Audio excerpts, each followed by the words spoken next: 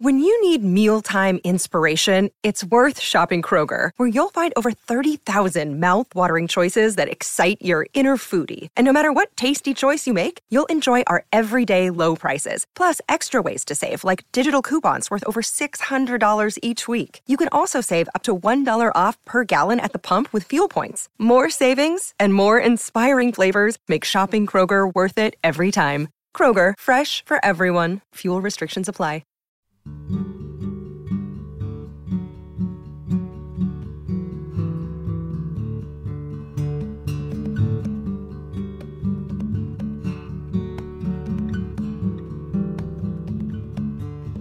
Hey, you're listening to Performance Anxiety on the Pantheon Podcast Network. I'm your host, Mark, and it was so much fun talking with Isabel Campbell. We hit on so many topics, some you'd expect, like starting with Belle and Sebastian, working with Mark Lanegan, the effect COVID had on her projects, and what she's working on now. But we also talk about some things that you might not expect, like how church music influenced her, how a cheeseburger and Annie Hall were the reason she left Belle and Sebastian mid-tour, getting kicked out of orchestra, and what she did during a decade-long hiatus from the music business. Isabel was incredibly gracious to speak with me so soon after Mark Lanegan's passing, and we do discuss their music and relationship quite a bit. And she's got some great news about some reissues and new projects that should make everybody happy. So give her a follow on social media at Isabel Campbell Music on Instagram, at Isabel_Campbell on Twitter, and pick up her music on Bandcamp or wherever you buy music. Follow us at Performance ANX on Twitter and Instagram, and you can help us out with review, with coffee at ko-fi.com/performanceanxiety, or with merch at performanceanx.threadless.com. And I hope you enjoy this chat with Isabel Campbell on Performance Anxiety, part of the Pantheon Podcast Network. Okay. This is I'm really not good at these things, so I'll try it. This is Isabel Campbell, and you're listening to Performance Anxiety. I feel like my mouth is a bit dry. It was like, bleh, bleh, bleh, bleh. If you think that was okay, then I'm good. Yay! You did it. That sounded like I'm a toddler. Yay! I did it. You did. Congratulations. Oh my goodness! First of all, I want to thank you for doing the podcast. This is wonderful. I'm so thrilled about this. Oh no! Thank you. Sorry it took me so long. No. It's been a crazy year already, but it's been like crazy 2 years. Oh yeah. And before we get too deep into things, I do want to thank Rob Marshall, Humanist, for connecting us. He's one of my favorite people on the whole planet. So me too. Like, I adore him. I adore him so much. And actually, I was just texting him before we spoke. I was like, I'm talking to your friend. So, yeah. I was just actually messaging with him yesterday. I need to see that human. I need to see that Humanist, because he's so like, yeah, him and I just like really, really connect, and he's such a good soul for me, and I think it goes both ways. So last I saw him, because I actually lease an apartment like down where he lives, and last I saw him, like, he was helping me on the train with like my cello and everything. Oh wow. Yeah, like I was like a pack mule, and he was just like laughing at me, because like he has a coffee shop on the station for the train to London. Oh, okay. And so he like made me a coffee before I went. I was like, oh, I could get used to that. So why can't everyone be him? That's what I'm like, but yeah, because that's so, I didn't know that that he was, because he had another like friend pass too, so yeah. But him and I have been really like supporting each other, so it's been it's like, it's a cheesy saying, like, I think it's from The Sound of Music or something, like when God closes a door somewhere, he opens a window, but it's kind of like, that's life.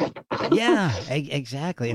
And I did want to offer my condolences for the loss of Mark Lanegan. I know you guys were so close and did so much work together.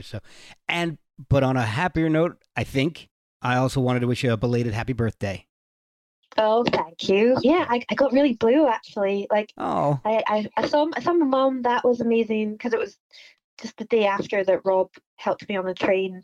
oh, okay. Saw my mum and my cousin, and that was amazing. But then, like a couple of days later, yeah, I was very blue and Oh, and very actually very grumpy. But there was like a solar eclipse, which stuff like that I've noticed. I'm quite in sync with stuff like that. But really? yeah, Interesting. but now I feel good. Like I was just like in a black hole, and I was like, oh, I don't know if I'm going to be able to climb out of this. Oh, But I did. So oh, I'm glad. I'm glad. So, congrats to me. good. I know I'm the toddler. So yay for Yay. you. All right. Yeah, Well, what yeah. I like to find out a lot. Well, I'm going to rephrase it. The way I like to start the show is to find out about your history, how you got into music, and how it hit you in the first place. You know, what sent you on the path that you're at to get you where you are now. So the the first thing I gotta know, because I've noticed that you move around a lot. Are there Yeah. are there Scottish gypsies? Because I think you're one of them. I'm a yeah, like I pretty much I'm nomadic at this point, and but at this point also embracing it. So, but I am, and Yeah. there must be. My mum, like, there's this old Irish folk singer, Margaret Barry. She was, I think, she was definitely like gypsy, like traveling like lineage and everything. Yeah. And like I had one of her CDs, and she actually looks like my mum. Oh wow. Like my one of my other musician friends was like, that looks like your mum, and I was like, yeah, it does. So but my mum kind of looks like she looks kind of like Oh man. my mum looks very Irish, not in the red hair sense, like the Celts, but she's got like jet black hair, like bright blue eyes, and so there must be, is what I'm saying. Yeah. Like there must be. I don't know. I've never done any of those. Like my friend in Louisiana was telling me about like so many people are doing all these DNA tests and stuff, Yeah. but I've never done it. I Yeah, just did maybe one. I'll do it. So what are you? I am well, for anybody who's seen me, this might be a surprise. I'm 53% Irish. I look Ah, 100% Irish. I look like a leprechaun. I mean, all right. Have you ever seen the are act? you very small? Yeah, I'm 5'6". So yes, Oh, I'm short. not that's Um, not too small. but if you've ever Yeah. seen the actor Sean Astin from, you ever see the movie Rudy? Or Mm, let me see what I'll look what else he's in. But I look like Sean Astin. I look ah, exactly like freaking I will Sean Astin. Google. I will Google it afterwards. I haven't. Like I was talking to another friend yesterday, and he's called Jason, and obviously it was like Friday the 13th Yeah, yesterday, yeah. and Oh, I'm that's like, but I was like, he was like, have you seen that? And I'm like, I live under a rock. I've not seen it. right. So he had to explain it all to me. Yeah. Oh, so I'm 53% Irish, and then I'm 29%, something like that, Norwegian. But my grandmother was Ooh. pure Norwegian, so I got none of the Viking. I got all of the leprechaun. Mhm. So because I'm 5'6", I don't I've got uncles that are like 6'2", 6'3". I got none of that. Eh, So I don't know. it's And then other dynamite, yeah, I got small like packages. oh there you go. That's fine. Yeah. I got like other northern UK stuff. Like it's a general catch-all, I guess. It's like northern UK. And I think a little bit So of you're German. so you're very European then. Yes. Very Oh, European. Yeah. yes. Very, very much so. Almost frighteningly so. Yeah. But so so was were your parents into music? You mentioned your mom looked like a musician. Were they? Did they like music? Did they play music? So I grew up like so they were my dad, like my mom and dad, they both when like they were dating, like they went to see Led Zeppelin Oh and the wow. Rolling Stones.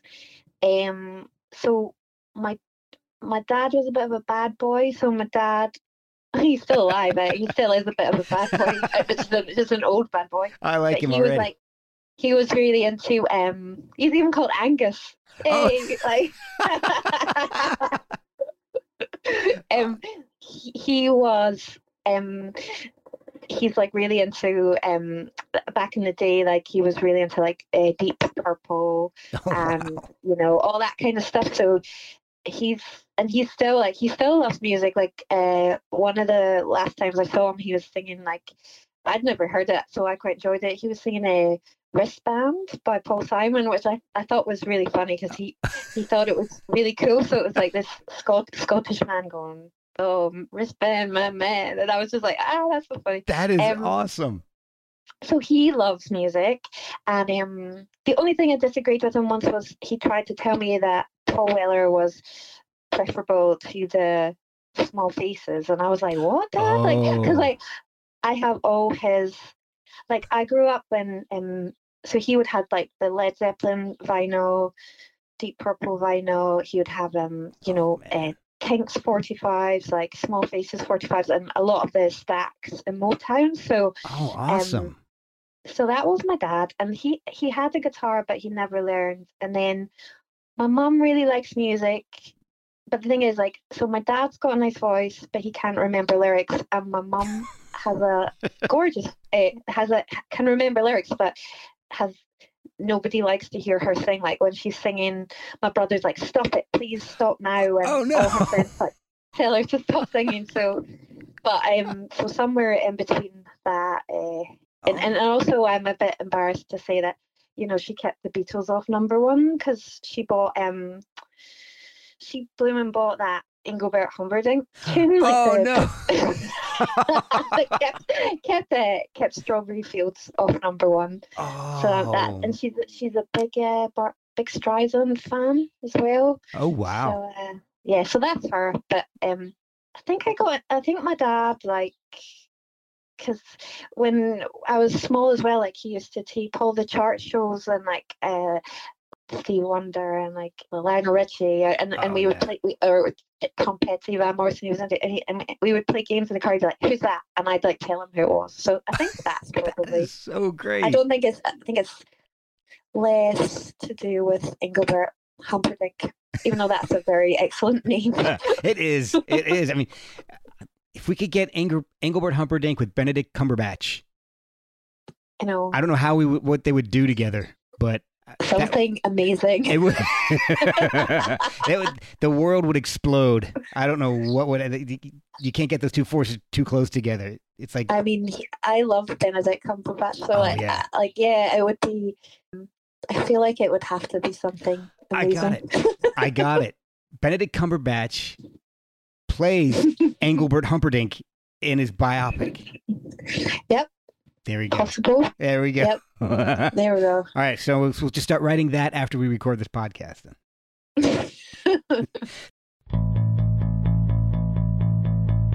We'll be right back after a word from our sponsors. This podcast is sponsored by BetterHelp. Without a healthy mind, being truly happy and at peace is hard. The good news is therapy works. But what is therapy exactly? It's whatever you want it to be. Maybe you're not feeling motivated right now and would like some tools to help. Or maybe you're feeling insecure in relationships or at work, not dealing well with the stress. Whatever you need, it's time to stop being ashamed of normal human struggles and start feeling better, because you deserve to be happy. And now you don't have to worry about finding an in-person therapist near you to help. BetterHelp is customized online therapy that offers video, phone, and even live chat sessions with your therapist, so you don't have to see anyone on camera if you don't want to. It's much more affordable than in-person therapy, and you can start communicating with your therapist in under 48 hours. Try doing that in person. So join the millions of people who are seeing what online therapy is really about. It's always a good time to invest in yourself because you are your greatest asset. And a special offer to Performance Anxiety listeners, you can get 10% off your first month of professional therapy at betterhelp.com/performanceanxiety. That's betterhelp.com/performanceanxiety. Thanks again to BetterHelp for sponsoring this podcast. when did you start getting into music? And I know you're a cellist. Was that the first instrument you learned, or was there something else that got you into playing music? When I grew up, there was a piano teacher that lived like 3 doors down. Okay. And but then at school, well, even when like my parents aren't religious, but my mum kind of tried going to church for a minute, and when we went to church, I was really into the singing. And then when we started having like music singing classes at school and everything, I my whole body knew how excited I was. I was just like vibrating very. Oh wow! Like, I love this. Like, and so I knew that I loved it. And then at school, like when we would have music lessons, I remember just thinking, this makes me so happy, and I love this so much. Like, this is just so much better than everything else. So I felt like that gave me a bit of drive or something. And I think I went back and said to Mum, can I have piano lessons? And then, so I started that. And then a few years later, I think I was 11 or something, and the cello teacher came into the class at school, and she played the Swan from Carnival of Animals. And I remember getting really excited again, and I went home and I was like, can I learn cello? And like at that time it was cool at school because they just had like old beat up cellos in a cupboard, and you could just like go and get one, take it home. It was free. And like and the cello lessons were free as well, so wow, it's good. Oh, that's awesome. Yeah. And I had a very inspirational teacher, because she was like Maggie. She was like very kind of calm and tall, willowy lady, and very like, she became a Buddhist. And oh wow. And I just liked her a lot. And she was like a bit of a hippie and things like that. I really, really liked her. So okay. So at this time, what music were you listening to besides what was being played at school? I mean, I'm thinking. So what was the popular time was like? I'm thinking it was like Ghostbusters soundtrack, Olivia Newton-John kind of stuff. Yeah, that was very good. It's funny because my brother, like he's got a 3-year-old and a 6-year-old now, and he puts on Ghostbusters in his house, and they all start like, they still love it. I mean, who wouldn't love it? Ray Parker Jr., like, who wouldn't love it? Exactly. Like, you can't not love it. No, it's a very bouncy, happy song. Yeah. For busting ghosts. Yeah. So, yes, I was very into that. And I'm not trying to, but I remember when I was small, I don't think he went across the Atlantic, but there was like this like 1980s kind of Elvis guy called Shakin' Stevens, and he was actually really popular in the UK, and he basically was pretty much just like Elvis, but he had, so I really liked that. Okay. Like I think he was like a heartthrob for all the little girls, and I would like that. Okay. And then also, I remember seeing like Debbie Harry on Top of the Pops singing Heart of Glass or something, and I remember thinking, I want to do that. But I was only about like 5 or 6, like, because I remember thinking, she looks so good, and I like that, and that's what I want to do. So was that? So I knew. That was when you knew. That was when you kind of made your decision. That was this is the direction you're going to go. I was like, this is.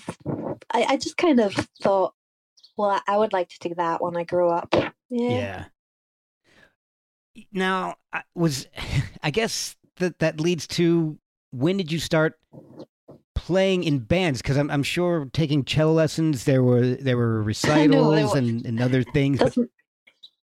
It doesn't really offer itself up to, like, so I'd be having the music lessons at school, and then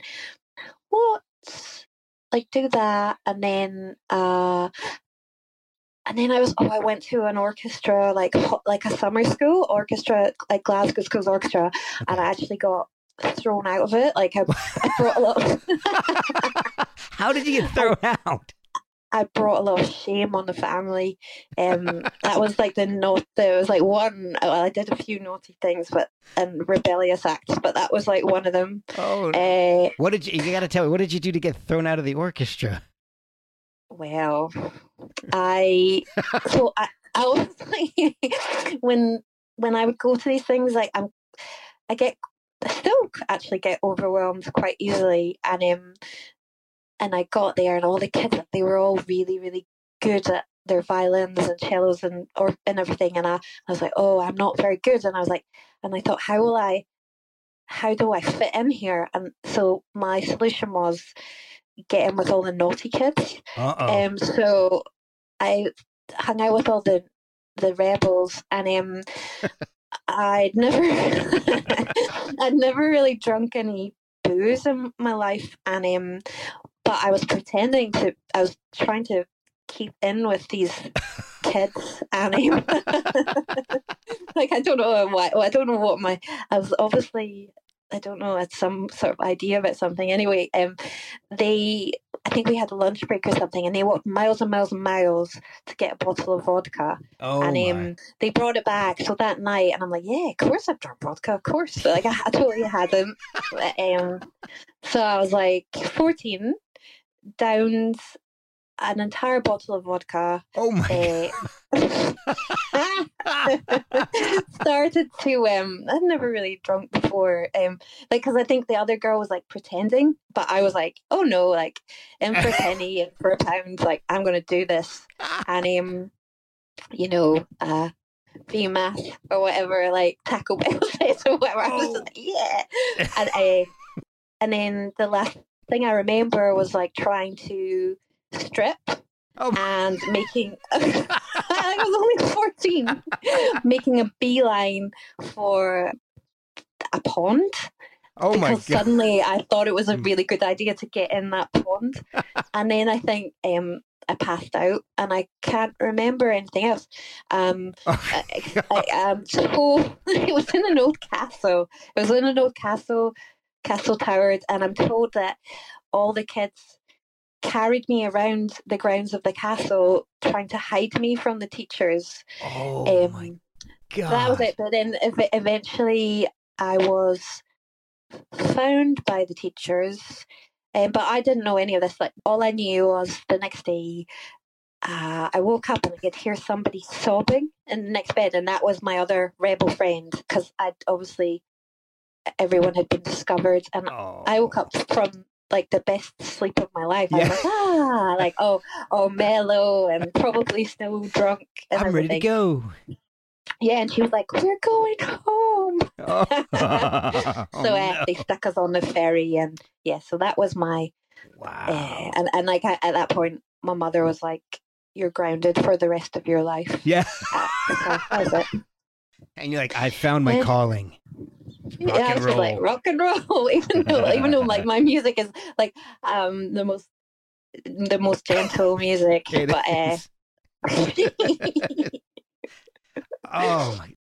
that was like at 14. By the age of 19, you're part of Belle and Sebastian. Yeah. How did you meet the Stewarts, and how did you get started playing in Belle and Sebastian? So that was when I was 14. Then because I was grounded for the rest of my life, right. Like the headmaster of the school actually had to say to my mum, do you think maybe like you can go easy on her now? Like they were like, I think you can maybe like let her out now. And I was like, thank you, Mr. Pepper. Like, thank you so much. Like, I was just like, because like my life was over. Like she was like, I'm watching you. You're in the room for the rest of your life. Anyway, so because of that, though, I couldn't hang out with the naughty kids anymore because my mum was like onto me. So I threw myself into cello, and it coincided. I just got like really into the Kinks, Cool. really into the Beatles, and I just threw myself. I think it was escape actually. Like I think it was just like a sort of thing to get. I remember like seeing the Graduate at that age and everything, and I just got really into it. And then when I was like, I think when I was 17. I think, like, obviously, yeah, cello, classical piano, you don't really think, like, oh, yeah, rock or indie music, or it's not really... I'm going to start really, a band.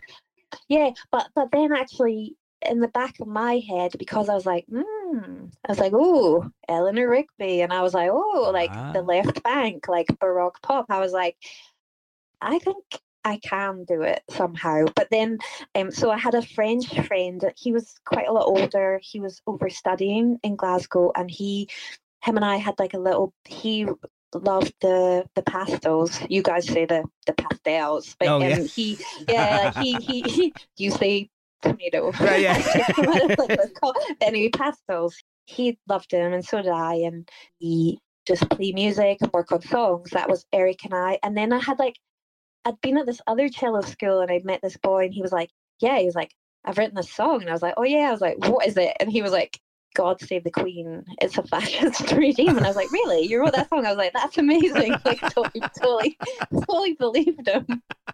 And so he was in a band with his brother called Life with Nixon, and I thought they were the best thing since sliced bread. I was like, they're amazing. They're going to be superstars. I was just like, this is amazing. And I just had all these like friends in bands, and I sort of wanted to do it, but I didn't know like how I could do it. So and so I was just like really into the 60s music. Like I'd go to Glasgow School of Art and like dance the whole night away, like because the music was so good. Like it was a club called Divine, and it was this DJ like Andrew Devine. He's still doing stuff. He's amazing. Wow. And he's like such a music aficionado, and like he's influenced so many of us in Glasgow. Like I adore him. And that is awesome. Yeah, he's amazing. And so then I think there was all these kind of like scenesters in Glasgow, and I had lots of great friends and everything. And one New Year, I think the New Year 1995, we went to a party. And I was also drunk. Like I'm so boring now. Like I'm like the demon drink. Like I'm a teetotal kind of boring person anyway. But I was very drunk at this party, and that's when I met. And I was actually like, okay, I was like, yeah, you can stand up. And I was trying to like clutch onto pieces of furniture. But that's when I met. Like I was 19. Oh no, 18. And Stuart Murdoch was at that party, and I was in the queue for the toilet actually, and so was he, and then he's like, you're Isabel. He was like, does anyone ever call you Belle? And I was like, yeah, my mum has always called me Belle.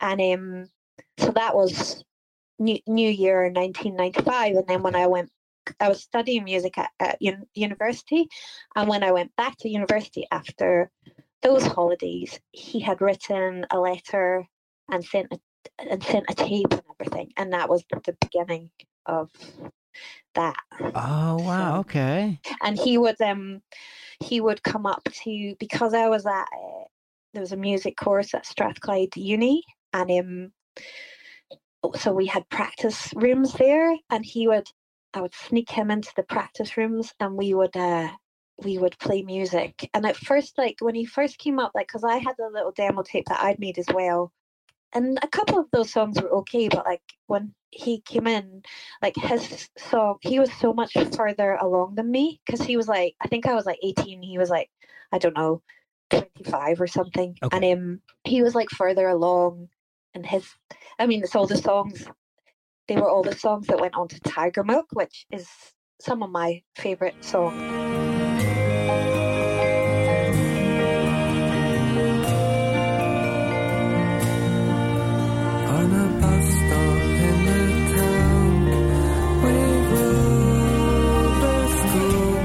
Written for anyone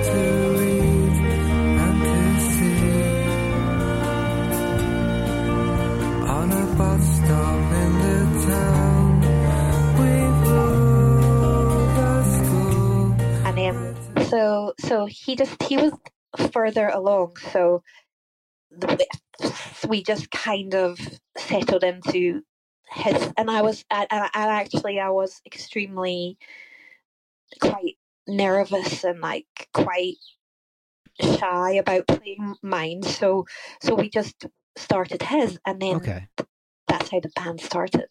So you are technically, I guess, the Belle in Belle and Sebastian then. Yeah, maybe. Sort of. Like I think we sort of saw it as like synchronistic or like kind of thing, because he had written the story about Belle and Sebastian, and then he met me, so I think we felt it was like a bit of a, like, it was, I'd say like yes and no, but it was like a sort of sign in a way, like we thought it was meant something. So at this There's point, sort of synergy in it all. Yeah, exact. That's right. So at this point, are you thinking that this music is your career?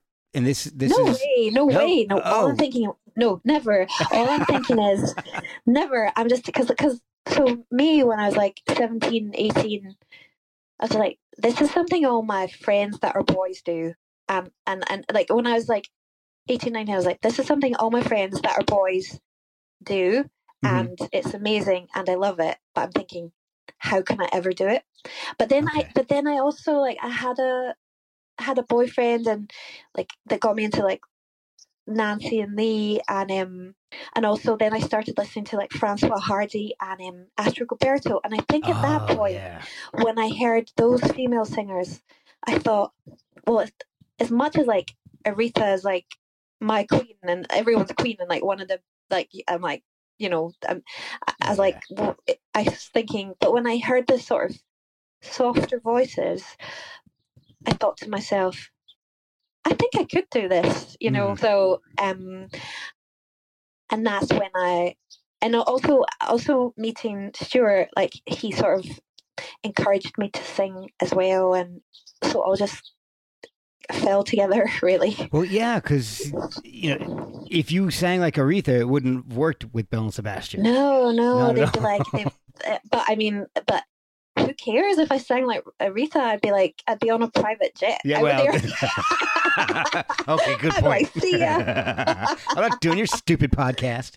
but I mean, like, Aretha, like, she's one of my favorites. But it's like, I remember, because so when the band first started, and Stuart was like my best friend, and so I'd always be around like his church hall and everything. And I think one of the ladies in the church choir said, like, you know, there was this like soprano singer, and she's like, woo, like really like full on. And I think this more sort of simpering, more mousy woman said to Maggie, the soprano, she said, you know, God hears the sparrows as well as the larks. so that's how I think. That's how I think brilliant. Now. I think, well, you know, the little sparrow can still chirp away, and that's how I see it. And also, I'm a songwriter too, so I think, well, it's all good, because even though I can't sing like Aretha, I can write for someone that does. That's true. That's what I'm going to do one day. So. We'll be right back after a word from our sponsors. Hey guys, I want to talk to you about socks for a second. Why not? It's a music podcast. But I tried a pair of socks from Bold Foot and loved them. I've only worn them once because my kids have stolen them. So in my household, that's the best endorsement I can give. And I guess it's fitting because the design I chose was Jailbird. The design I chose was Jailbird. I might keep that in. The socks are 100% American made, and 5% of all proceeds go to veteran charities. It makes sense, seeing that Bold Foot is a family and veteran-owned company. They have a huge variety of styles. So check out boldfoot.com and buy some of the best socks you've ever slapped on your feet. And help veterans while you're at it. That's boldfoot.com. Was your family supportive of you starting to play in bands outside of school? I think they were suspicious, because but they were having marital problems, so I could sort of get away with doing what I like a bit. Which They were kind of preoccupied. I caught on to that I could do. But I remember like Mum had been away on a break with ladies like down in London or something, and she came back and my dad said to her, well, she better pass her exams because she's been in the studio all week.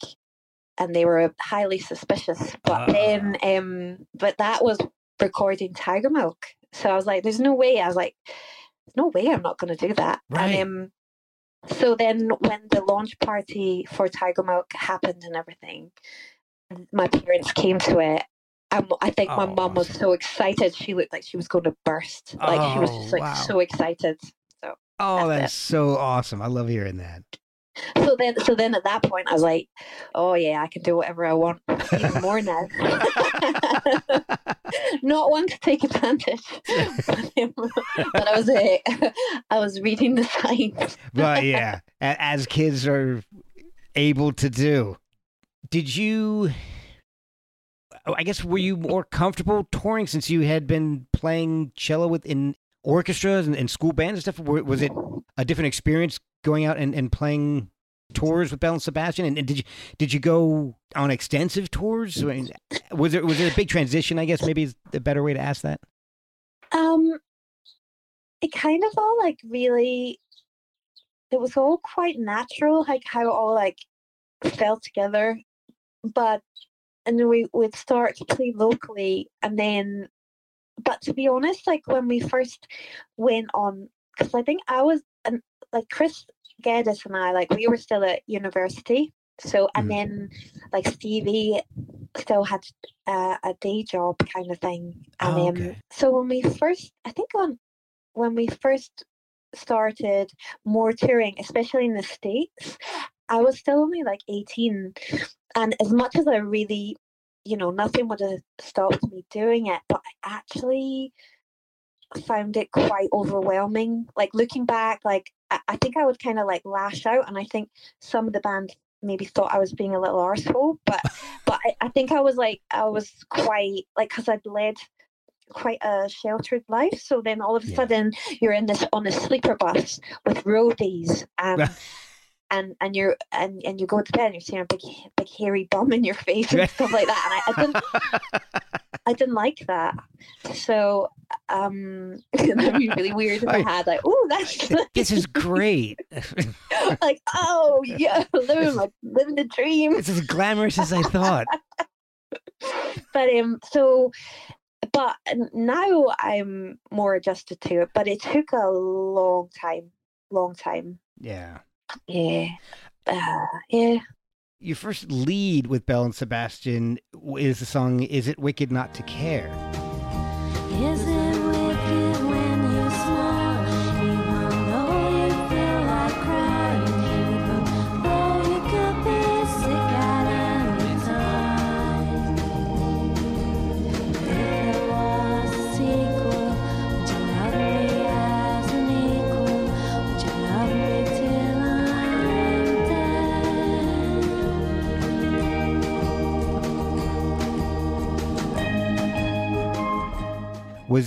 Was that your idea, or was it one of the Stewarts suggesting you do a lead, or how did you start singing?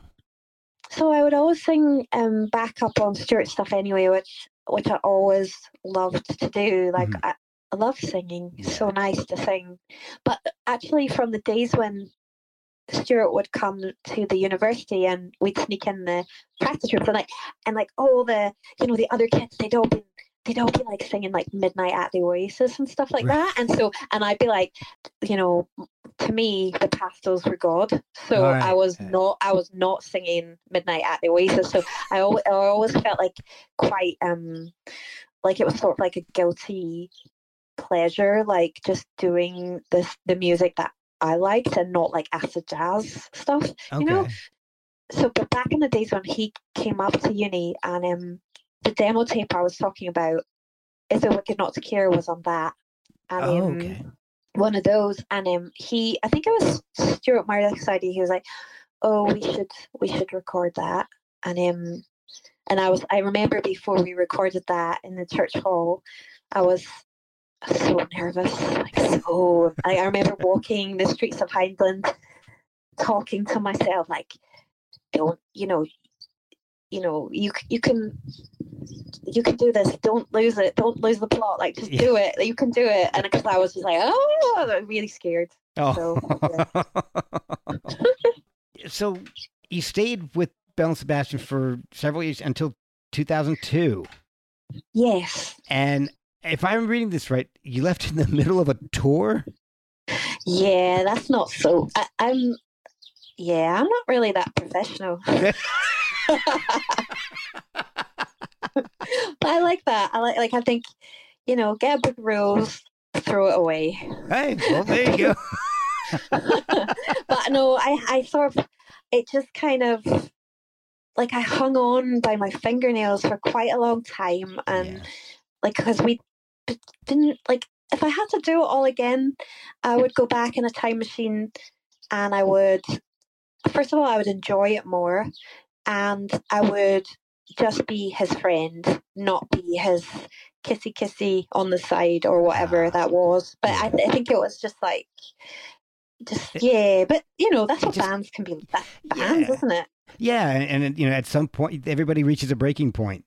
You can't predict where that is. Oh no, it was totally unpredictable. We'd I don't know, like, he just would push my buttons and it would make me mad, and then sometimes, like, I would push his buttons and make him mad. I remember I made him so mad once in Dublin that he smashed his Hofner semi-acoustic at the end of the concert. Oh wow! Yeah, we would get into it, like, with fighting. But when I left the tour, we'd been in Montreal, and and I think, like, a lot when we were on tour that time, wherever we were, we would try and play a song from that area or something. Oh, like, I think when we were in, like, if we were in LA, we would play, like, something from Forever Changes or something like that. So but everywhere we would be, like, we would play, like, or we play some kind of cover. But we were in Montreal, and I think we played a Leonard Cohen cover. Oh. And then, but we came back.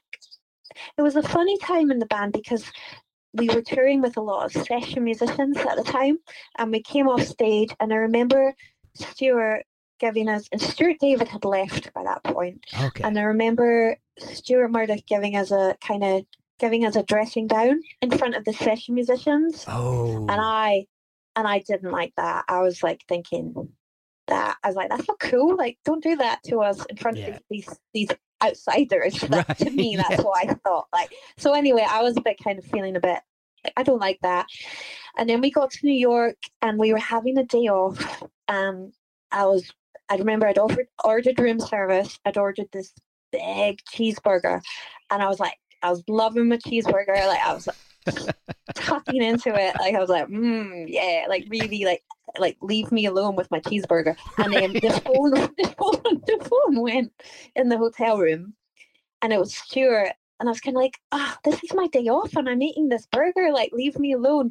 And and he wanted, because he was like, I want you to sing in New York. I want you to sing It Had to Be You from Annie Hall. Like, I want you to sing that. And I was thinking, I don't want to sing that. Like, I don't, because I wasn't really feeling it. Like, okay. And anyway, that got my back up. So I didn't. So I put my foot down and I didn't do that. So then, I don't know. By the time I got to Toronto, I just thought, adios, I'm out of here. And so that was it. And there's just been a lot of tension and fighting, and so I was just like, I want to go home. And I spoke to the manager at the time, and he was like, well, if you do that, you know what that means. You know what that means. You know what this means. And I was like, yes, I know what it means. Yeah. So, and then aware. Yeah, so, and then I think Chris and Richard came to say bye to me, and then the bus left with me not on it, and I went to the swimming pool and did somersaults at the swimming pool. And I remember thinking, well, this is scary. I've kind of jumped off a cliff. I don't really know what's going to happen next, but yeah, okay, this is it. And that was it. I thought I was going to be so poor for the rest of my life because I got back to Glasgow and I bought 2 massive soup pots and I thought I was going to have to live on soup for the rest of my life. Remember? So that was it. Wow. Oh my God. It's so strange to hear about you guys fighting. I mean, the Scottish people are very placid people. Well, no, you need to talk to my Jamaican. How do you, is it Ghanese or how, someone from Ghana? What? Ghanan? Gannon. Yeah, you need to talk to my friend Lloyd because he says all Scots are feisty. Oh yeah, and that's he says we're feisty and we're all. He says we're all fiery, and so he thinks we're all scrappers, basically. That's the prevailing thought. I would say here in America, Scottish people are pretty fiery.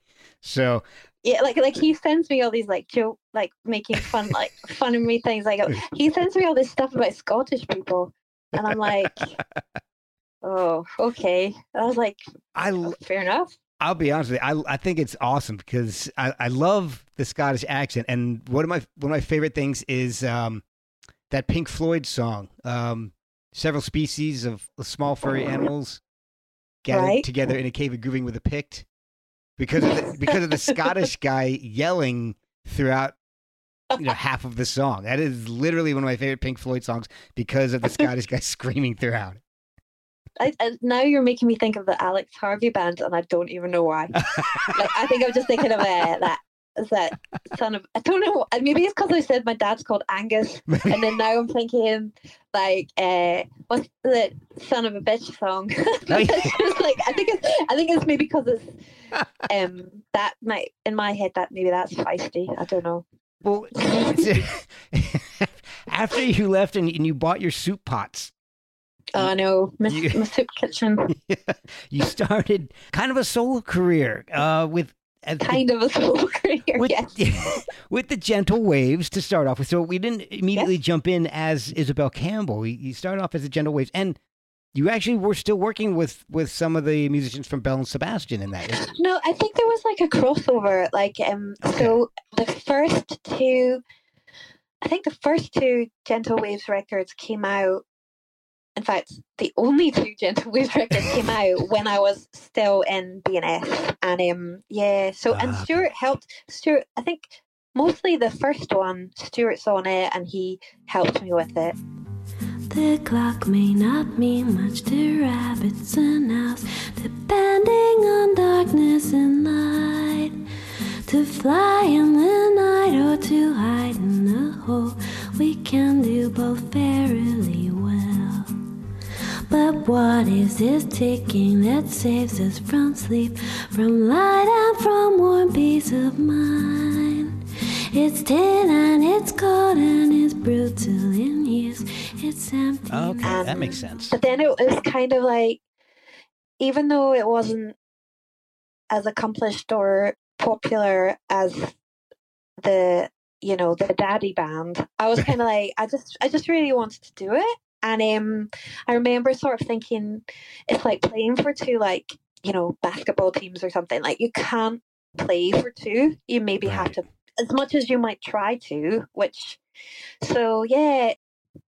to be honest, so my dad left my family in February 2002 and I left Belle and Sebastian in June 2002, and I feel like it was just, I think everything was just getting a bit much. So I left the band in June 2002 and by August I was in therapy. So wow. I think I was just figuring it out, I was only young. Yeah. So. I enjoyed the Gentle Waves. I think my favorite is Partners in Crime, though. It's got this great spaghetti western feel to it. I love that song. Happened in the summer. Not so very long ago. It was so warm and humid, Elsie would go down to the old wood and pray for the wind to come. She had a friend who swore you could evoke the angels simply by prayer. She said, there are angels for every desire, but you must believe. You have to believe. So by the time the sun was was buried the home of the stay there. A planet formed very clearly in her mind. Yeah. That's what, I had a friend, I don't know if you know, like he used to play, do you know that band Current 93? Yeah, yeah. Like, so there's my friend, I've not been in touch with him for years, but my friend Joe, and he had a project called Backworld, Okay. and he used to play with Lydia Lunch and stuff. Oh, wow. But he came over from the States, in New York actually. He came over from the States, and I recorded a little bit with him. But he always used to call me the dark heart of Belle and Sebastian. That's what he used to call me. Which I quite like that. Because it seems as though other people, like, it seems as though, like, with, compared to Mark Lanigan, I seem like the sugar plum fairy. So, That's true. But compared to Mark Lanigan, a lot of people do too. Yeah, you probably do, actually. Anyone would. Most people would. So. Yeah. But it's not good to compare. But I'm just saying, like, it's good. Yeah. So if we brought him up, how did you start working with Mark Lanigan? Because he does appear on your first true solo album, Amarino, on Why Does My Head Hurt So? Always the same playground, swinging around and around. Always the same faces, never enough or down. Baby, tell me, how did I drift so far? Yeah. How did you guys meet? He wrote those lyrics. Apart from the line, the only line I had was "Why does my head hurt so?" But he wrote the rest. Wow. So what happened was, so I left the band, checked myself into therapy. That's like, oh my god, that's like sounds a bit cliched or something. But anyway, that's what happened. And so I was thinking, oh well, is this it? Is it going? I think my whole life, my family have been desperate for me to be like a teacher or something, because that's like a nice job for a girl. Right. But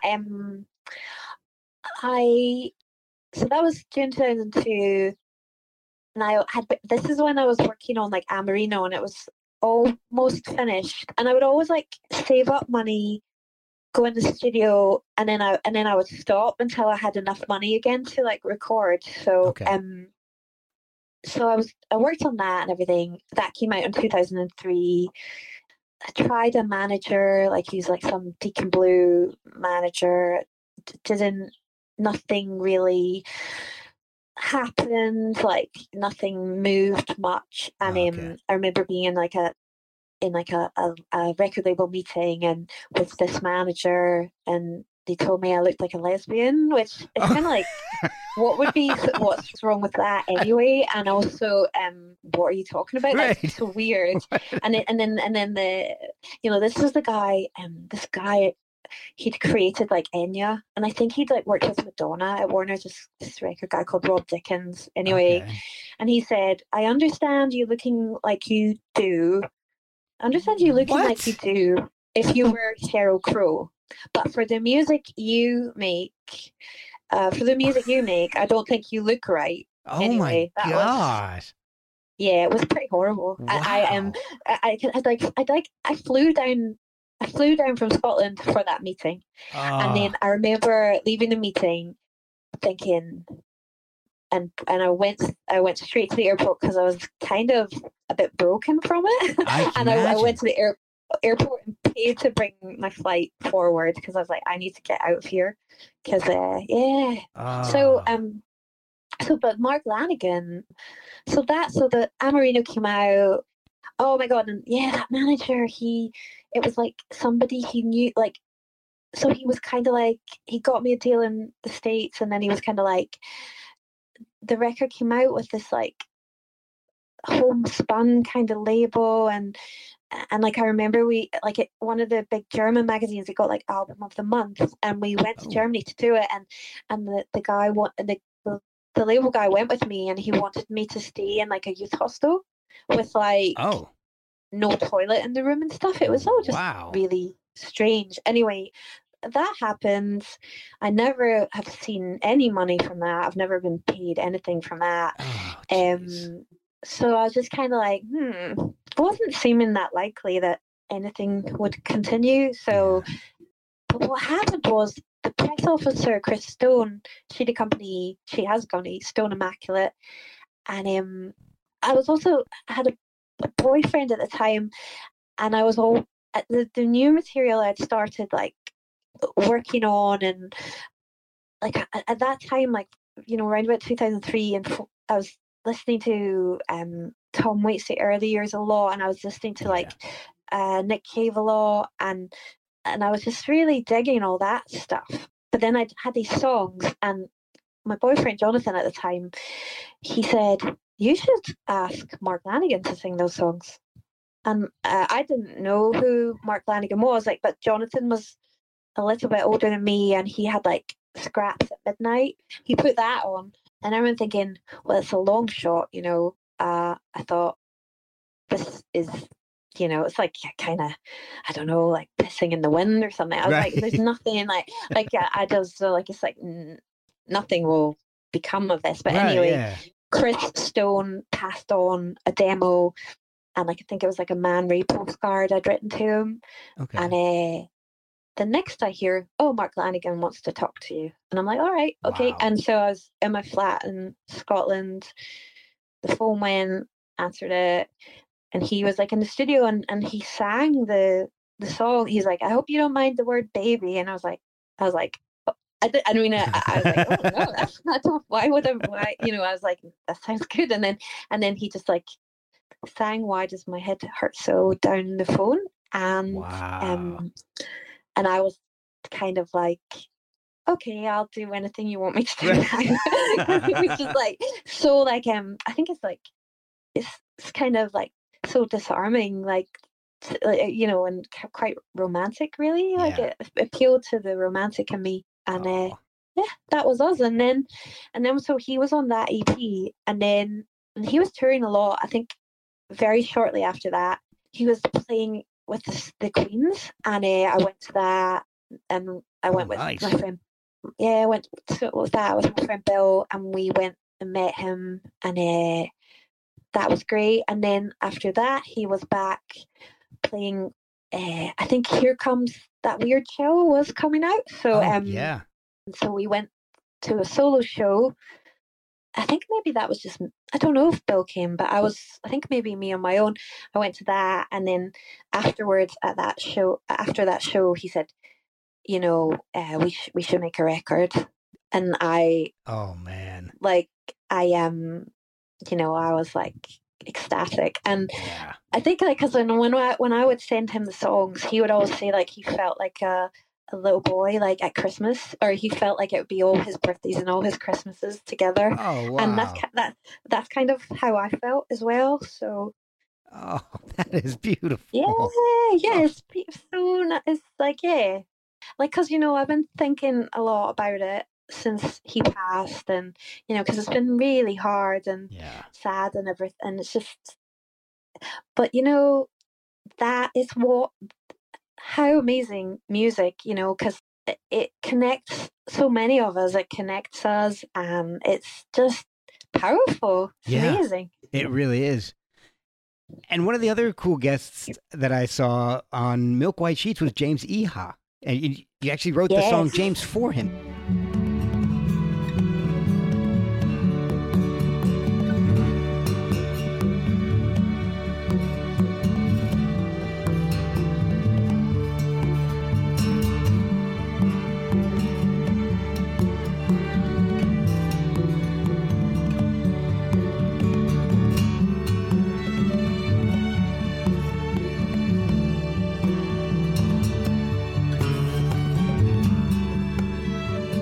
I didn't even actually realize that until recently that he was on the album.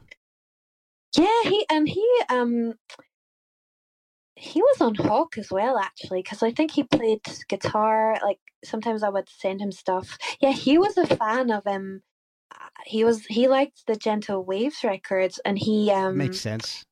And he does it. And, because if you listen to his first his solo album that came out, it's very very different than any of the Pumpkin stuff he was on. So it kind of, I can see how he would be a fan of that. Yeah, so he actually, I can't remember, I think it was maybe before Amarino or whilst I was making Amarino. Anyway, he flew to Glasgow and we went out for dinner a few times, and that was, yeah, we got on great. And Oh, that's awesome. so I'm not in touch with him, kind of lost touch, but I mean, music is funny that way. You Yeah. fall in and out with people, but it would be, yeah, he would just like those records. And I mean, I think I took him on a night out. I took him to see my friend's band, Starlets, Oh, cool. and I think they were supporting, like, I don't know if that's the same night. My memory's a bit like they might have been supporting Yola Tango, and then we Oh, ended up nice. in someone's flat, like drunk. I don't know on Sucky Hill Street in Glasgow. So yeah. So what did you do that? I just took James E. Huff from Smashing Pumpkins to a concert, and then we just, But went over I'm buddy's house to drink. like I said, like I've not seen Friday the 13th. It is kind of like I live under a rock, and I did not really know the Pumpkins records. I still don't Wow. really. So all I knew was when I met him, I was like, I like him. He's a nice guy. Yeah. And he's amazing at what he does. And Yeah. because then I think as well he would come to town with Perfect Circle. Yes, that's right. I remember I had to like phone a hotel once, and he like had a fake name. Like I think they would all give each other like give fake names. Oh my gosh, I would love to So- know what the heck their names were. That kind of stuff just makes me laugh. With these ridiculous. Yeah, it was something like, it was a funny fake name, but I can't remember what it was. But Oh. yeah. So you and Mark Lanigan ended up starting actually a trio of albums together, and Yes. Ballad of the Broken Seas is amazing. I mean, it starts off with some beautiful stuff. I mean, Deus Ibi Est, that's a beautiful way to just start a series of albums with anybody. Leia cartas, leia amore, leia cartas, leia sibi.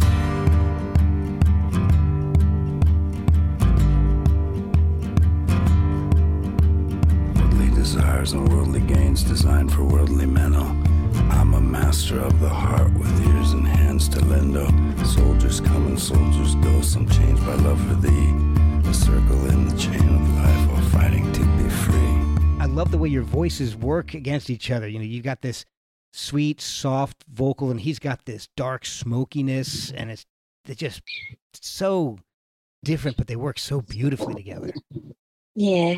It's like a gift, really. Like two people that should never have met each other. Yeah. It's really like really grateful for that. Yeah, like it was honestly, when I was making that record, like, because I'd had that experience with that small label that put out Amarino, I was like, oh, screw all that. I was like, I'm gonna make a record just for myself. Like, I'm gonna do it. I'm gonna just not have a label involved, have nobody Okay. peeking over my shoulder. So I just like funded it all myself. Wow. And I got some money from my friend Bill Wells, the composer. Like, he helped me with a form, and I got some money from the Scottish Art, like a small amount of money from the Scottish Arts Council, and that helped me hire the string players and stuff like that. And I Oh, just cool. made it like it was like a pet project, and I just made it chunk by chunk, like little by little. Okay. And it was so like just my whole just passion, really. Like, just it was really wonderful, and such a, I mean, like, I've always wanted to write for many different voices, so to write for that voice, and just really just wonderful. Were the songs, and I guess for any of the albums, but well, I guess we can start off with Ballad of the Broken Seas. Were they all written specifically for you and Mark, or were any of them older songs that you adapted to include Mark and his unique voice? They were all written for him Okay. and or us, like because he was on like Why Did My Head Hurt So, but like Yeah. I sort of realized like I was writing that way anyway, because like I've always like loved Leonard Cohen as well and things like that. So Okay. I was always writing that way, but I feel like in that kind of voice, but I needed to find a voice to translate that, and which I found in him. And Right. it like, so when he was like, "Let's make a record," I was like, "Woo!" And I just like went home and I just went to town. Like I just, just in my flat on my own all night. The floodgates opened. Yeah, just going for it, and just like thinking, oh, I hope this works, and also thinking, I can't wait to hear him on this. Yeah. Well, those three albums, and so there's Ballad of the Broken Seas, there's Sunday at Devil Dirt, and Hawk. They are so unique. I mean, I can't think of anything that has come out around that time or since that sounds like that.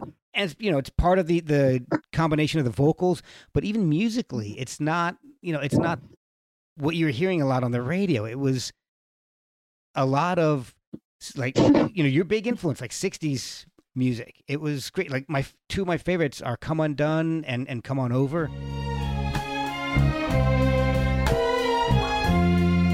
Like a thief crawling through the night, like a drunk brawling in a fight.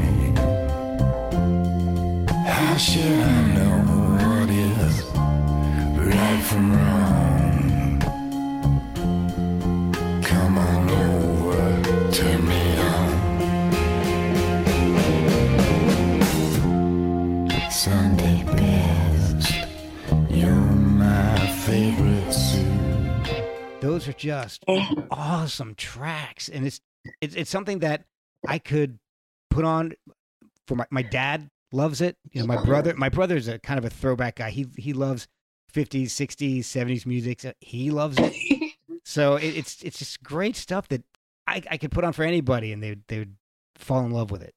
Yeah, like I am a throwback, like really as well. So because I was like, I'd be writing that stuff, but I'd be listening to like Nina Simone, James Brown, and it's like that's cool, but like I'm like a little white girl from Scotland. So I'm like, how am I going to do this? But it's like it's in me, and I'm like, how can I? Like those melodies, like even like a lot of like country music, I feel like it's like that deep soul that can be in Yes. some of the best soul songs or country songs. That is my favorite music in the world. So to have like more of a heavier voice, like a voice that could carry that kind of stuff, like a sort of heavy hitter like him, Yeah. and I could like tuck myself behind it in like a little sneaky way. But like it was like yeah, that's so I'm still gonna make a soul record though. Like my like my friend at Abbey Road, like every time I go and master a record there, he's like, do your soul record, do your soul record. And I'm like, I know, I'm going to it. And like last time I saw him, he's like, go to America, don't go to America, make your record either way. And so it's like, because I'm like, because my whole the last 2 years, it's like, should I stay or should I go? Like I don't know where to live, but for the music in America, for me, I would crawl over broken glass for that music. Oh, wow. Like because it's the best music. It's like it's where it all happened. Like think of the Beatles listening to like Radio Caroline or whatever. Like that is the music that shaped popular music. It's so funny because I know a lot of people who are in America who think the opposite. They're dying to go to Great Britain because Led Zeppelin, the Stones, the Beatles, You know, that Yeah, because that's they're like Anglophiles, aren't they? But Yeah. it was like a transatlantic kind of back and forth. Like think of even like Yeah. the Beatles with Brian Wilson. Like Yeah. he heard Sergeant Pepper and he was like, oh my God, and then he went and made Pet Sounds. Like it's always Yep. been that way. Yeah, Always. that push and pull between the two countries, and it's just, and there was no internet back then to do it. You had to go find this stuff. You had actually Yeah, had to Yeah. actually search for this stuff. yeah. That to me is what's amazing, and I always feel like we've lost a little bit of some of the magic of that with the internet, which kind of makes me Mhm. sad with some of this stuff. But Yeah, it's quite. I mean, that truly all was magic, and it's like the cross pollination. But mhm, music is magic. That is what I've come to. I really think so because it's so powerful. yes, It connects people. It can do things that conversations can't. It can move us in ways that words alone can't. I know what you mean. Like, I mean, we're living in quite sterile, like, but there's still magic. yeah, there is. I think what I miss is I'm grateful for the internet because of being able to find so much more stuff. All I've got to do is type in something on Google, and I can find everything I've ever wanted to know about anybody, any band, anything you've like. If I type in Isabel Campbell, I can find out every album you've been on, and Yeah. that's great. But I miss Yes. a little bit of the search, the physical search, like going to a record store and looking into the piles of vinyl and CDs and stuff. I kind of miss Yeah. the availability of that. I mean, even though all the record plants are all backed up at the moment and vinyl is still happening, but yeah, I miss I mean, Spotify is like so handy and everything, but Yeah. I miss the actual you hold this record in your Yes. hands and it's just because one day who knows all the digital stuff, like if it's all on iCloud somewhere or wherever it's stored, if there's some kind of malfunction, Yes. it's kind of like, oh, what, It's gone and you can't recover it. I know. It's- It's like, yeah, I'll but tell that's you, the way it went, and Yeah. this is where we're at. I'll tell you the one thing I do miss more than any of that, I think, if I have to think about it, I miss radio the way it used to be because because we're about the same age. You're a couple years younger than me. So I had a cab driver yesterday try and tell me that I was born in 1969. I was like, What? no. I was like, no, he was born in 1969. I was like, no way, I wasn't born in the 60s. no. But yeah, so I'm 46. Are you? I in June I'll be 49. Yeah, we're in the age So- bracket, aren't we? Yeah, you're the same age as my brother. So there's something about 1976 that makes people. I think everybody born that year is a throwback because my brother, he doesn't listen to anything outside of rarities outside of the 70s. He's a 50s, 60s, Yeah. 70s guy. So My friend, I was at my friend's house yesterday. She put on Magic Soul or something, and she says her husband doesn't like it because he says they only have 4 songs. and I'm like, no. I'm like, put it on. Like, this is my station. Right. Well, that's the thing. That's kind of what I was hoping to get across. Is that, and the radio, the way it used to be, is like, at least over here, you could turn on a radio station and you might hear something in the something in the top 40, and then you hear something from 20 years beforehand. There wasn't the I don't know. I think the music is a lot more segregated now with satellite radio. You want to hear something grungy from the 90s. There's a whole station just plays that, and then if you want to hear something different, then you have to go search for it. Whereas back in the 70s, 80s, 90s, you could turn on a radio station and you didn't know what you were going to hear. It was just they would play oldies and new stuff. So I kind of miss that. And then maybe back then, do you think the radio stations had more power? because they could make or break artists? Oh, Do you absolutely. think? I think so, and I Yeah. think I think specific DJs, even Mhm. even to drill it down even more so, certain DJs had a lot of power. If they liked you, they'd stick you in the rotation, and then Yeah, like even back like in the 80s, like like John Peel helped a lot of careers, or like but even I think Kenny Everett, this like British comedian, I don't know if you know who he is, but I think he broke Queen because I think he Oh, wow. played Queen on his radio station. Yeah. yeah, and but I think the part of the problem is I don't think a whole lot of people listen to actual radio anymore, and so you do listen to Spotify playlists and things. So you're getting algorithms making suggestions. You're not getting an actual person promoting anything. So I don't know. I miss the human aspect of what the radio used to be instead of Yeah, I miss the human aspect of everything. Yeah. Like I always say, I was like on WhatsApp to a friend or whatever. I'm just like, good to see a human. Good to see a human, and I'm like always trying to I'd always rather like be with like in person with humans.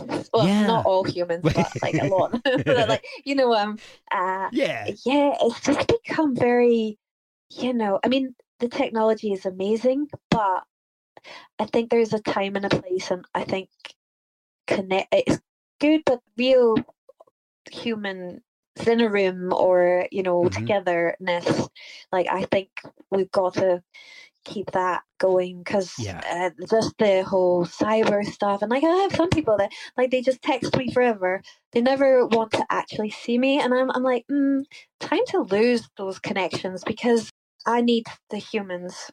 And So I guess the music is like like it's all, we have that going on at so many levels at the moment. yeah. And the past 2 years of everybody having to isolate themselves, and it didn't help matters at all. No, and because there is power, power in numbers, power to people power, Yeah. and we've got to hang on to that. Yeah, exactly. No matter what. And It's- there's no use like being all scared, hiding in our houses. It's just, yeah. I'm like no to that. So I agree with you 100%.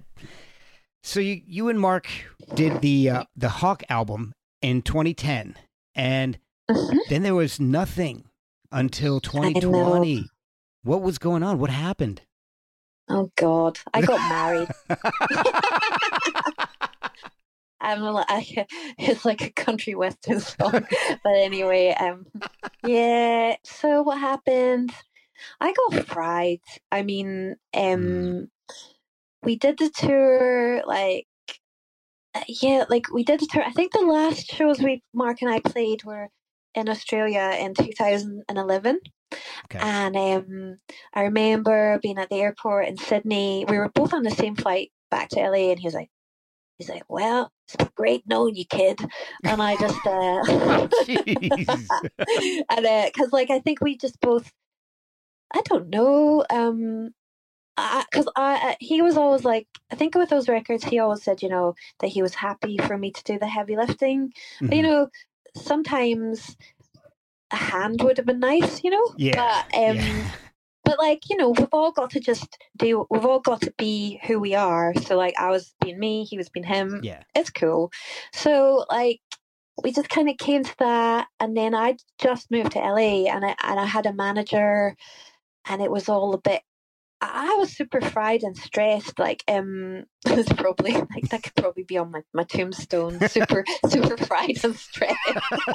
But I'd had this manager, and then he didn't care too much for her, and she was always bitching to me about him, and I was in the middle. Like, I remember being on Oh, tour, wow. and there was that kind of bad blood and like sort of bickering. I remember waking up on a tour bus like in Chicago, and that was going on, and just like bursting into tears, because it was just like Oh. I'm a people pleaser, like, and it was Yeah, me too. anyway. Yeah, which is like, got to sort that out. It's not so good to be like that, but anyway, so that was sort of happening. I remember we were playing in Toronto, and he was like, "Is she an alcoholic?" And I was like, I don't know. And he was like, "Well, either that or she's gonna play dodgeball with her face." And I was like, what? Oh my God. So like oh no, but he was right, because there was like he was right, but I was just trying to navigate the music business. So anyway, that all went tits up, and I got a bit burned and tried, and it really put me off and really scared me off. So then I was like living in LA, which is like the most showbiz place to live. Like, yeah. what was the point of that? I was like living in LA, hiding. I was come off here, enjoying the good weather, and hiding. Would come out every so often, take a meeting, get the fear, and go hide again. Oh wow. Like I remember taking a meeting with I think it was Cat Stevens' manager. Like he produced the Tina Turner movie, like What's Love Got to Do with It? And he was a really nice man, but he was like, is your music like Barbra Streisand? And I was like, I don't know. But anyway, so like there was lots of like, I felt like such a square peg, and I couldn't really squeeze myself into a round hole. Yeah. And so I gave up a bit. I was married. I enjoyed like we got a dog. I enjoyed that. But then all of a sudden, I just kind of turned into a cleaning lady and a cook, which wasn't so good. So yeah, the career just went down the toilet a bit. So that was a decade. Yeah. Suddenly 10 years have gone by. Like, wait. I know. And you're like, and in 2010, I'd met with this publishing lady, and she told me I had 4 years left in 2010. What? So. Oh my God. You get the weirdest meetings. Yeah, I'm a mover and a shaker. So you look like a lesbian. Your music, somebody wants to be Barbra Streisand, and then you've got 4 years left, and then you're done. What's that song? That's entertainment. Yeah, it's pretty showbiz. Pretty brutal. Yeah. Pretty brutal. So what pulled you out? A miracle, because also as well, like I was trying to. So I think I got taken on by a record company in 2014 to make a record, but I was kind of like, the last 3 records had been duo stuff, and I was like I didn't really wasn't sure how to navigate just me, and because I remember tweeting something about Bob Dylan, like during that time, like saying, "Oh, mopping the floor is listening to Bob Dylan," and somebody said, "Well, Bob Dylan didn't get to create his songs like by mopping floors." And I remember thinking, I was thinking, yeah, I'm kind of like wasting, like I was like, yeah, but so what happened was my husband at the time, we made the record, and it just like it was so DIY, like we were doing it all ourselves, and it just took a minute, and then we made it, and I really like it. But then when we finished it, the record label had actually folded. So, and they were kind of annoyed because I'd taken, I think sometimes like record labels like people to go in the studio and make a record in like 2 weeks. But like I've always like, even the Mark Lanegan records, I would say, because I self-produce a lot, because I'm kind of like, well, I have nothing, like if an amazing producer, I would be like, yes, but a lot of it is like they're just money guzzlers, and I'm like, I have it's not like I don't have ideas, so I'm like, I would rather just produce myself. But then I think because I'd taken 2 years, like I think they were annoyed at me, but honestly I was doing my best, and I was just kind of like, I'm quite a fusspot, so I was like, it has to be, I wanted to make a record that I loved and like that I believed in, because otherwise what's the point? So, Exactly. and I think that's worth the fight right there. Oh, So yeah. but anyway, they locked me down, and so that happened in like sort of October 2016, and they locked me down, and I didn't get out of that until, and because I remember emailing Mark during that time, and I was like, oh my god, like I'm locked down, like I can't, not the pandemic lockdown, but I was like, I'm like I'm not a free woman, like I can't get this legal stuff, I can't. Yeah. This is like completely, and I can't work because of this legal stuff. Ah, And he was like, man, he was like, I heard of that happening to people like in the 80s, but he's like, I don't know anyone that this is happening. This would happen to now. But then, like when lawyers would look at the contract, they would say, oh yeah, it's a really draconian contract and all this. Wow. So anyway, I got my freedom in 2017, like just before Christmas Eve. So like Oh, the wow. music business is like like nobody, everyone is on holiday. Yeah. So I got my like we'd reached an agreement, and I was able to shop the deal with the record. But anyway, so then I think March 2018, an old V2 friend, Mark Bond, like he said, oh, you should send your record to Cooking Vinyl. So, and I did. Okay. And so at the last minute, like I ended up like flying to London, met with Rob and everyone at Cooking Vinyl. And that's when they took on the record that had been constipated forever. Like they like Great way to put it. they just like, it was just totally snarled up. They took it, and then that was like, then that came out at the start of at the end, I think it came out in February 2020. So Yeah. then that started Cooking Vinyl. And but in the meantime, like like I sang on Damage and Joy. After all the shit that you've been through, all I got is time for you. Oh yeah, I'm just glad you found me. Oh yeah, I'm just glad you found me. Just wrap yourself around me. Just wrap yourself around me.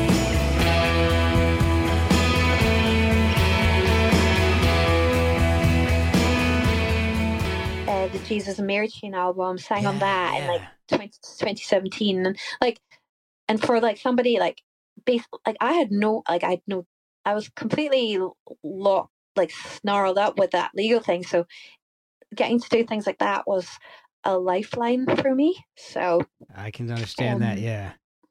yeah, it was very, very, very frustrating. So like when the pandemic hit and we were all locked down, I was like, I know this feeling. I Yeah. was like, oh, I know, like I'm practiced at this. Here So, we are again. Yeah. Yeah, treading water. Like, yeah.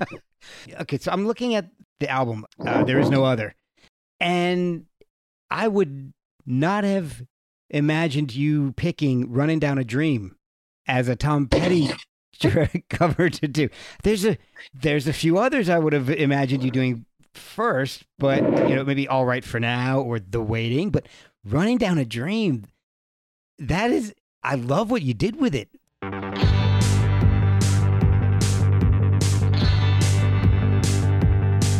Was a beautiful day. Sun beat down. Had the radio on. I was driving. Trees flew by. Me and Elle were singing. Later away. I was flying. Running down a dream that never would come to me. Working on a mystery. That is a very interesting choice. Are you a big Tom Petty fan? Oh, massive. Like, the documentary, like I think Yeah. I've watched, like, I adore him because he's like, and but by the way, we recorded that in like we recorded that in like 2015 or something. Oh my like, gosh. So like it existed before his passing and Wow. stuff. And no way I thought he would pass either. Like so Yeah, no kidding. so soon. But I think with the cover songs, because I love covers, but I don't really choose them. They choose me. Okay. And so for example, when Mark and I did like Rambling Man, like probably someone would be like, well, they would. That's probably incongruous as well. Like for me, for an artist like me to pick that. But like I just was like, around my house, like dusting or whatever, and I was just like shimmying about, like listening to Hank Williams, and I was like, "Ooh, I could hear him do that." And I had my little singy bit, and so I was like, "Got to try that." And so with Running Down a Dream, it was for me. It spoke to me because of the lyrics, because it was kind of describing. It spoke to me because a beautiful day, the sun beat down, had the radio on, was like, running down a dream that never would come to me. Working on a mystery, that's what, following the mystery, like going wherever that leads. Yeah. Running down a dream, for me, that's been my life. Okay.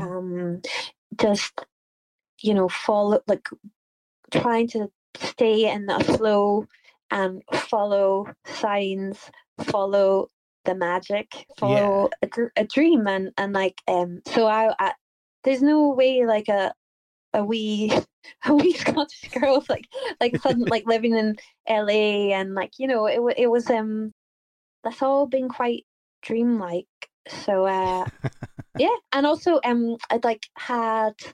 really like the Silver Apples, like oscillations and stuff like that, and I was listening to that, and I was like, oh, imagine if I sort of like got a kind of synth, put it through, and it maybe tried a more hypnotic, like almost psychedelic approach to that song. Yeah.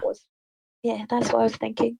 Well, that's one of the things that I really enjoy about your covers is that you kind of strip things down to its essence and then slightly augment it to make it sound like yours. If I put an original next to a cover of yours, most of the time they don't sound anything alike. And I love that when an artist will do that with a cover and make it their own. And you did that with Run Down a Dream. You did it with Something, Never My Love. I mean, awesome takes on these classic songs. You have to, and I mean, in some ways it's like an abomination, because like in some ways it's like, what the hell? Yeah. How dare you?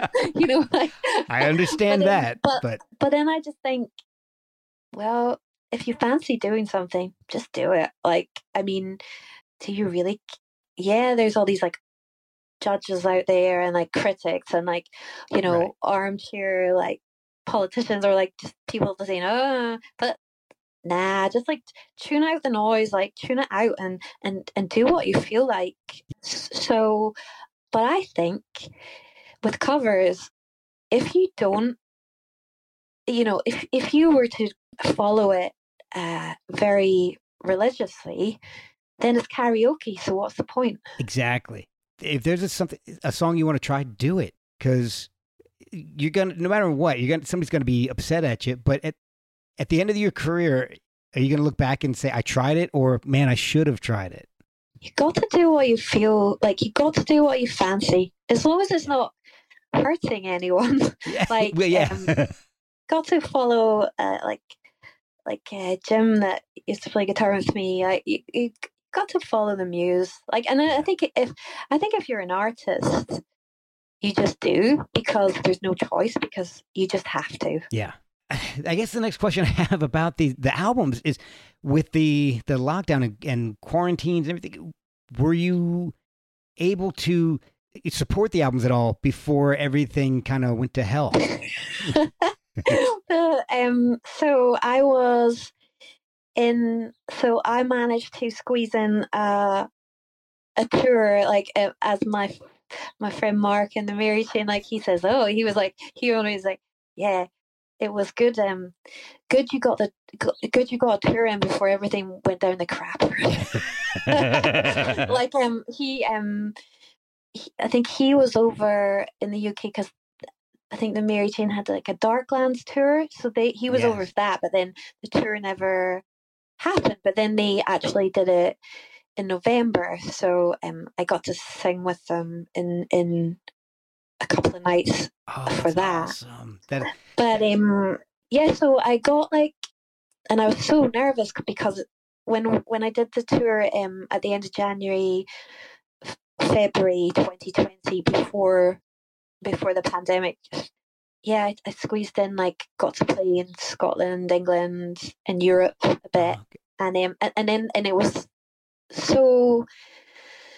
It was like, oh, now I feel like myself again. Like I was like, Yeah. oh, like this is because I think even Mark Lanigan, like I think when I was on the Mary Chain record, he emailed me. He's like, so glad to hear you on that. And then Oh, that's awesome. when There Is No Other came out, he's like, when Ant Life came out, he was like, oh, I love this. People like ants on the highway. People like ants set them all. People like ants marching onwards with no time to stall.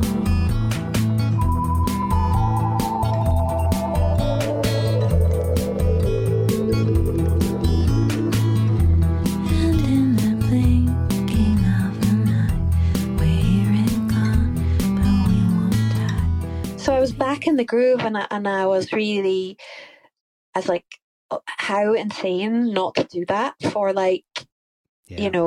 9 years. That's insane. Yeah.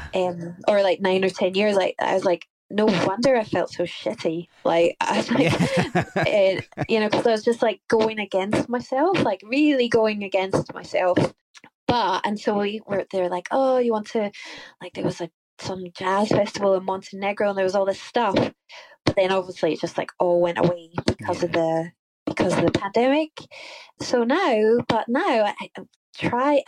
the plan is so I think I have like 5 shows on the West Coast in June. So Oh man. yeah, So you gotta so get out to the East Coast. I know. That way I can I can hope see a show. so. Can you? I am the agent. He's based in this lovely agent, and it's space agency, and he's like based in LA.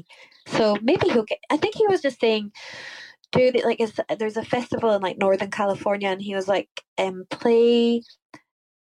This is just a kind of start back, and then he said Yeah. follow up more in September. So Okay. You're re-releasing Amarino and Milk White Sheets. Mhm. And when I threw out that I was going to have you on the podcast, the big question that everybody wanted to know was, are there going to be any reissues on vinyl specifically of the albums with Mark Lanigan? Or maybe an album of unreleased material that yes to all of that. Yes to all of that. Like actually right before the first lockdown in like March 2020, yeah, like Cooking Vinyl we're sorting all that at the moment, and last year, like some of it could have been out already, but because of my like gypsy ways, like I think they were like, can you approve the artwork? And I'm like, and then I forget, and then I go to approve it, and the link has expired, and like that was pretty much like all of last year. Oh. But we're on, like, I actually met with Cooking Vinyl like in London a few weeks ago, and so no, we're planning all of that. Oh, Yeah, and particularly, I couldn't definitely on vinyl, but and they're saying, actually I saw a text from Stu today. I think he's 2023 he's saying, and I couldn't believe it. They were saying CD as well. I was like, who buys CD? And but apparently I do. Do you? Well, the I back half, you do. There you go. There you go. So like the back Jeff and Steve were like, It's like, oh no. People still buy CDs. Oh. And I was like, what? I live under a rock. Like, I'm like, what? I just like, okay, what if you say so? What Good. blows me away is that people are putting out cassettes again. Yes, There Is No Other came out on cassette. I really liked it. How it Wow. looked. Yeah.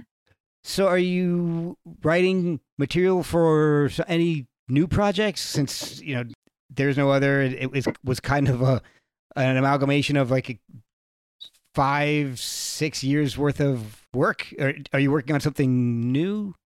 Yes, I have. I've started recording, and I need to. After these 5 shows, I need to like hunker down and like finish another record. But I'm going out, like, I think I'm going to Louisiana because my friend sings. So when I do these 5 shows, I'm hoping to play some of the, like, I'll be playing some of my solo stuff, but some of the trilogy stuff as Oh, well. wow. So Jay's gonna he's gonna help me out and sing some of that. So I'll go to Louisiana in like a week or 2 and rehearse that, and then Awesome. we'll all go to which I love Louisiana anyway. So Oh, yeah. but we'll head to the West Coast. That is such good news. I know everybody that asked me that, to a person, everybody, when I said, hey, let me know if you have any questions for Isabel, it was, are the 3 albums with Mark coming out on vinyl? Because I can't afford to buy the ones that are out right now. Apparently, they're very collectible. Yes, that's what Andrew Devine was the Glasgow School of Art DJ, but also he has designed all my artwork. He was telling me that he was saying that they are collectible. So, Yeah. but it's because I'm like, basically I'm unmanageable. Like I know I am really, but I am an abomination, but I was getting like, but I don't care. Fuck it. Like, who cares? I mean, who cares? You know what I mean? Like, life is short. Yeah. Life is short. Exactly. You can't be anything other. So if I'm an abomination, so what? But yeah. So what was it? Yeah, it's just because of like not. Like I've never had a decent, like had a good manager relationship. I've never managed that, and so things. So I'm always like I'm always flying by the seat of my pants and kind of disorganized. So it's all just been quite chaotic. But it is like Cooking Vinyl have not lost their patience with me yet. So Good. yeah. So it's coming. I've been looking at one of the sites that I use to research, and the LPs, the cheapest one is Ballad of the Broken Seas is $208, and there's only one for sale. Wow. Hawk is $218, and Devil Dirt is $320 or something like that. So That's crazy. you got quite the collectible albums going there. So congratulations. I know.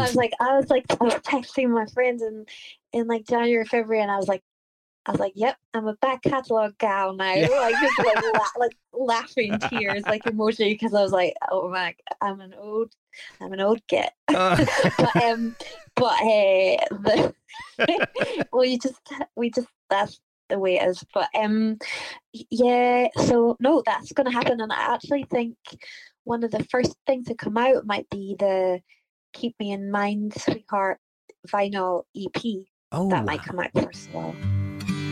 Summer was high when you caught my eye, though I was pledged to another. The feeling was strong when you came along. Now Lord only knows how I suffer.